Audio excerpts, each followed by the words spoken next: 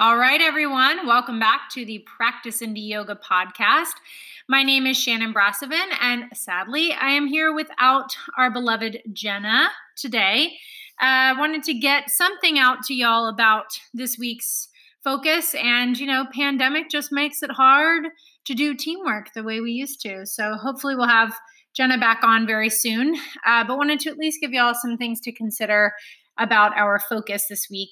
I think in particular with the times we're living in, it's a really helpful thing to consider and pontificate. So this week, our focus is Maya, and Maya is illusion. I have one source that says that it means specifically that which is not. So often in yoga literature or comments on yogic philosophy, we will hear an analogy brought up often, which is that, in a dark space, we might see a coiled up shape and assume it's a snake.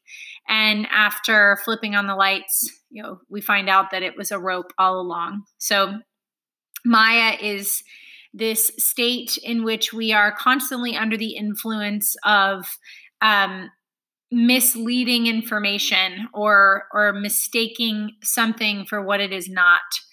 A phrase that you'll hear a lot is lead me from the unreal to the real in relationship to this. And so yoga, the practice of yoga from Patanjali to quell the cessations or the movements of the mind, and from the Bhagavad Gita, yoga is skillfulness in action. We can really put both of those to work when we're discussing Maya. One is that, Maya is all of the thoughts and all of the extra stuff, and us assuming that we are our thoughts and we are our feelings and all those things. So that's Maya. And the practice of yoga is to help us quell that movement and recognize that we are not those thoughts. We are not those emotions. We are so much more. And in the Bhagavad Gita reference, so that yoga is skillfulness in action, is that we become so skilled at what we do and how we show up in the world that we become pointed in our focus, and that we aren't acting out of illusion or disillusionment, but that we are acting with great purpose and awareness, and cutting through the fog of Maya or the illusion to arrive at our highest knowing and our highest purpose, or dharma or swadharma, personal purpose. So Maya is this concept of illusion, and that our yoga practice from many lenses is working to help us cut through the illusion, to see past the mirage in the desert, and to get really clear on what is real and what is. So some things that I see in popular culture that are very Maya inspired are our Instagram highlight reels, only showing our perfect hair day and, the best day ever. It's like just a perpetual Groundhog's Day of awesomeness for many people on social media. That's Maya. You're not seeing the full the full picture. You're also not seeing the full schedule. You don't see, when they wake up and they have morning breath, sick. And you're not seeing, when they drop their egg on the floor, trying to perfectly make that, yolk spill out of their egg sandwich. So that's a place that we really see a lot of Maya come up. I also have this lovely quote that was shared in one of the resources that Jenna had put together from Shakespeare. I will likely not be perfect in the iambic pentameter here, so forgive me there, but savage, extreme, rude, cruel, not to trust, enjoyed no sooner, but despised straight, past reason hunted and no sooner had, past reason hated as a swallowed bait, on purpose laid to make the taker mad, mad in pursuit and in possession so, having and in quest to have, extreme, a bliss in proof and proved a very woe, before a joy proposed, behind a dream. William Shakespeare, Sonnet 129. So this concept of Maya, this pursuing or looking through this fog tinted lens leads us to mistake a rope for a snake or vice versa. Another way we can look about this is us just kind of lusting or lunging after things that weren't meant for us. I'm reading Glennon Doyle's book, Untamed, which is, by the way, absolutely fantastic. Please go read it. And she has one chapter where someone asks her about her gay granddaughter, and the woman just says, why is everybody all of a sudden gay? And I think Glennon's response is like, must be all those damn GMOs, Joanne. And everybody has a good laugh. And then she goes on to use this analogy of water vessels, that we were presented these water vessels, straight and not straight, everything else that fits in there, and straight, and that you've got to pour yourself into one. And if you pour yourself into the not straight one, then you're going to be disenfranchised and all the things that associate with not assuming to the air quotes norm. And that has been sort of the narrative we've been given. And over time, the veil has been lifted. Those aren't the only two options. And also, the straight one isn't always the air quotes best option, and not true for everyone. And that really, we all kind of live on a spectrum of being, in terms of not just sexuality, but life in general. Life is a spectrum. And so I love that thought of like the two vessels and the water that Rumi says, we are the whole ocean in a single drop, that we live under these illusions that things are separate, and they're not, or that things are perfectly compartmentalized, and they're not. I mean, if we look at the circumstance we're in right now, what we thought is not. Our economy, our jobs, our family units, our communities touching each other, right? Like what we thought was the way things were is not.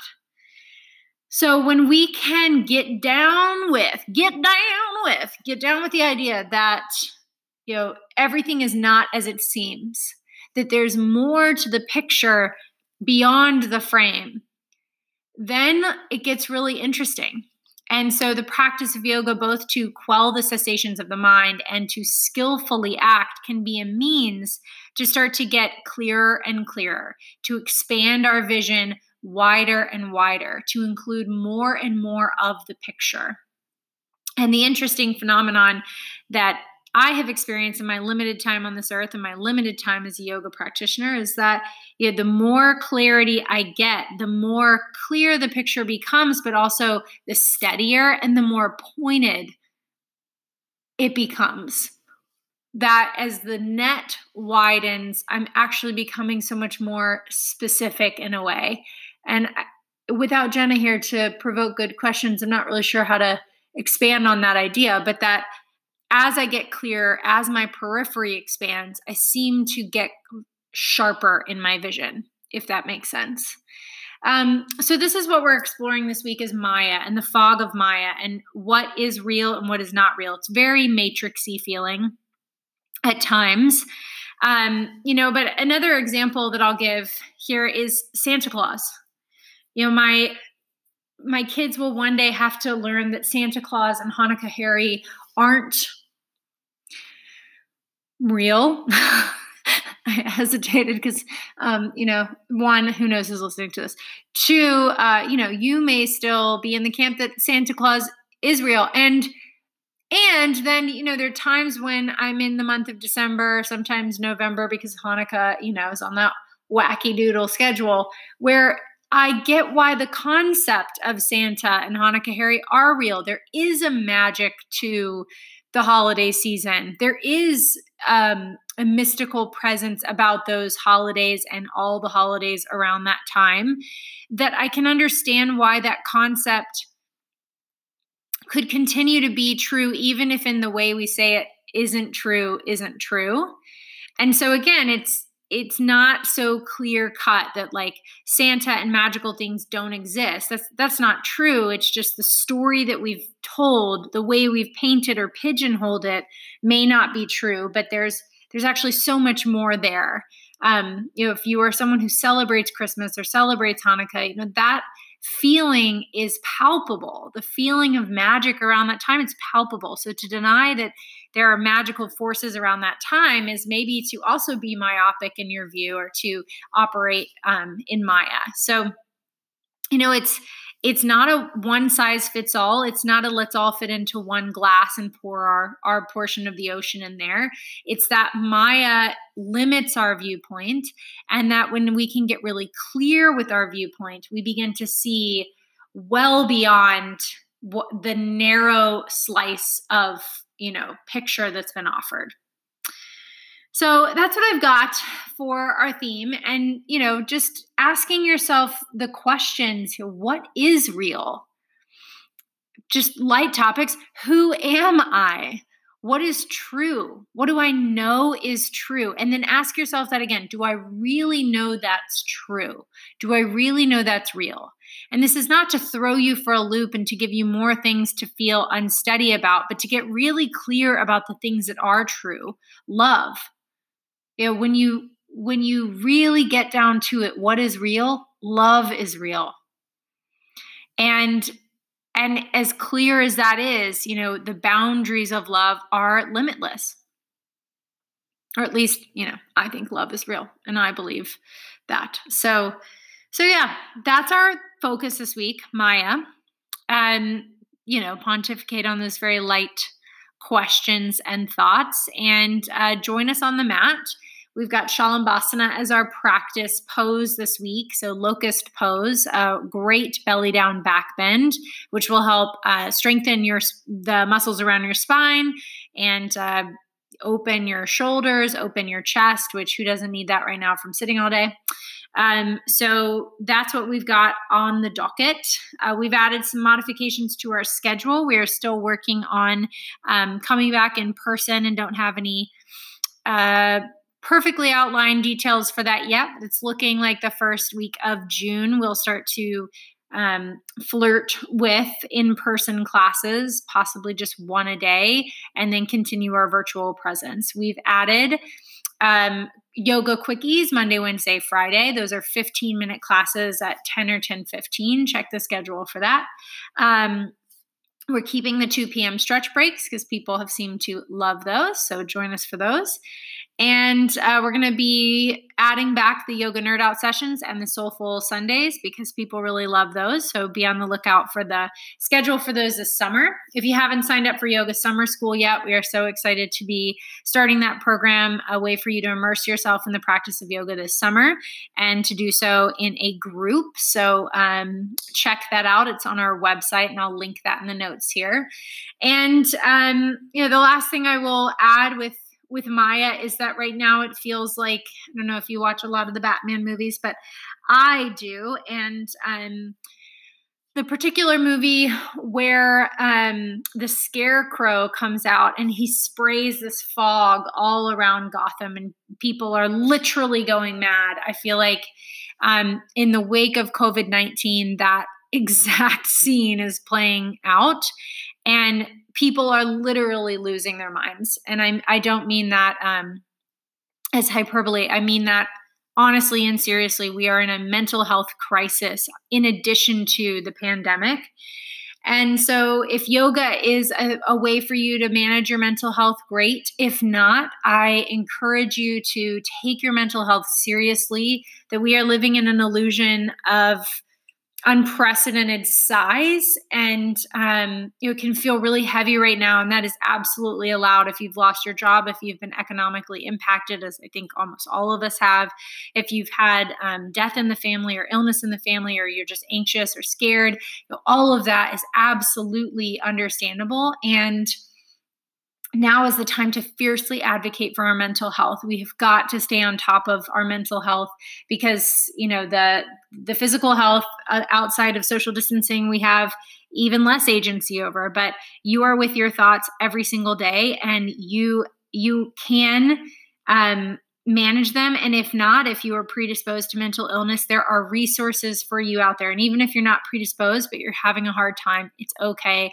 And there are resources out there. So I've linked some of those resources below. Do not feel ashamed. Reach out for help. Set boundaries, turn off your phone after a certain hour, put up away messages, be clear about when you're answering emails and when you're not, step away from the screens when you can, get out and take walks, do your yoga practice, pray, journal, whatever it is that helps you manage your mental health. You guys, do it. We need you. You are important. You matter. And we're seeing such an increase in substance abuse and depression and anxiety. It's just wild. And we don't have the infrastructure for it. We don't prioritize mental health in this country, and we don't view it as seriously as we do physical disease. And I hope one of the changes that comes out of this time is that we start to take it more seriously. So if you're listening to this, I have to assume you're someone who invests in your mental and physical health. Please, please, please advocate for your mental health. And if you're feeling well and stable, then help others manage theirs in whatever way you can, by way of resources, support, etc. I am thinking of you all, caring for you all from afar, from a safe social distance space. And thank you for listening, and good luck contemplating Maya this week. And hit us up on Instagram, Facebook, our free videos on YouTube, or if you're feeling super called, write us a review. That helps us greatly. And here's to our expansion and breaking through the disillusionment. Namaste.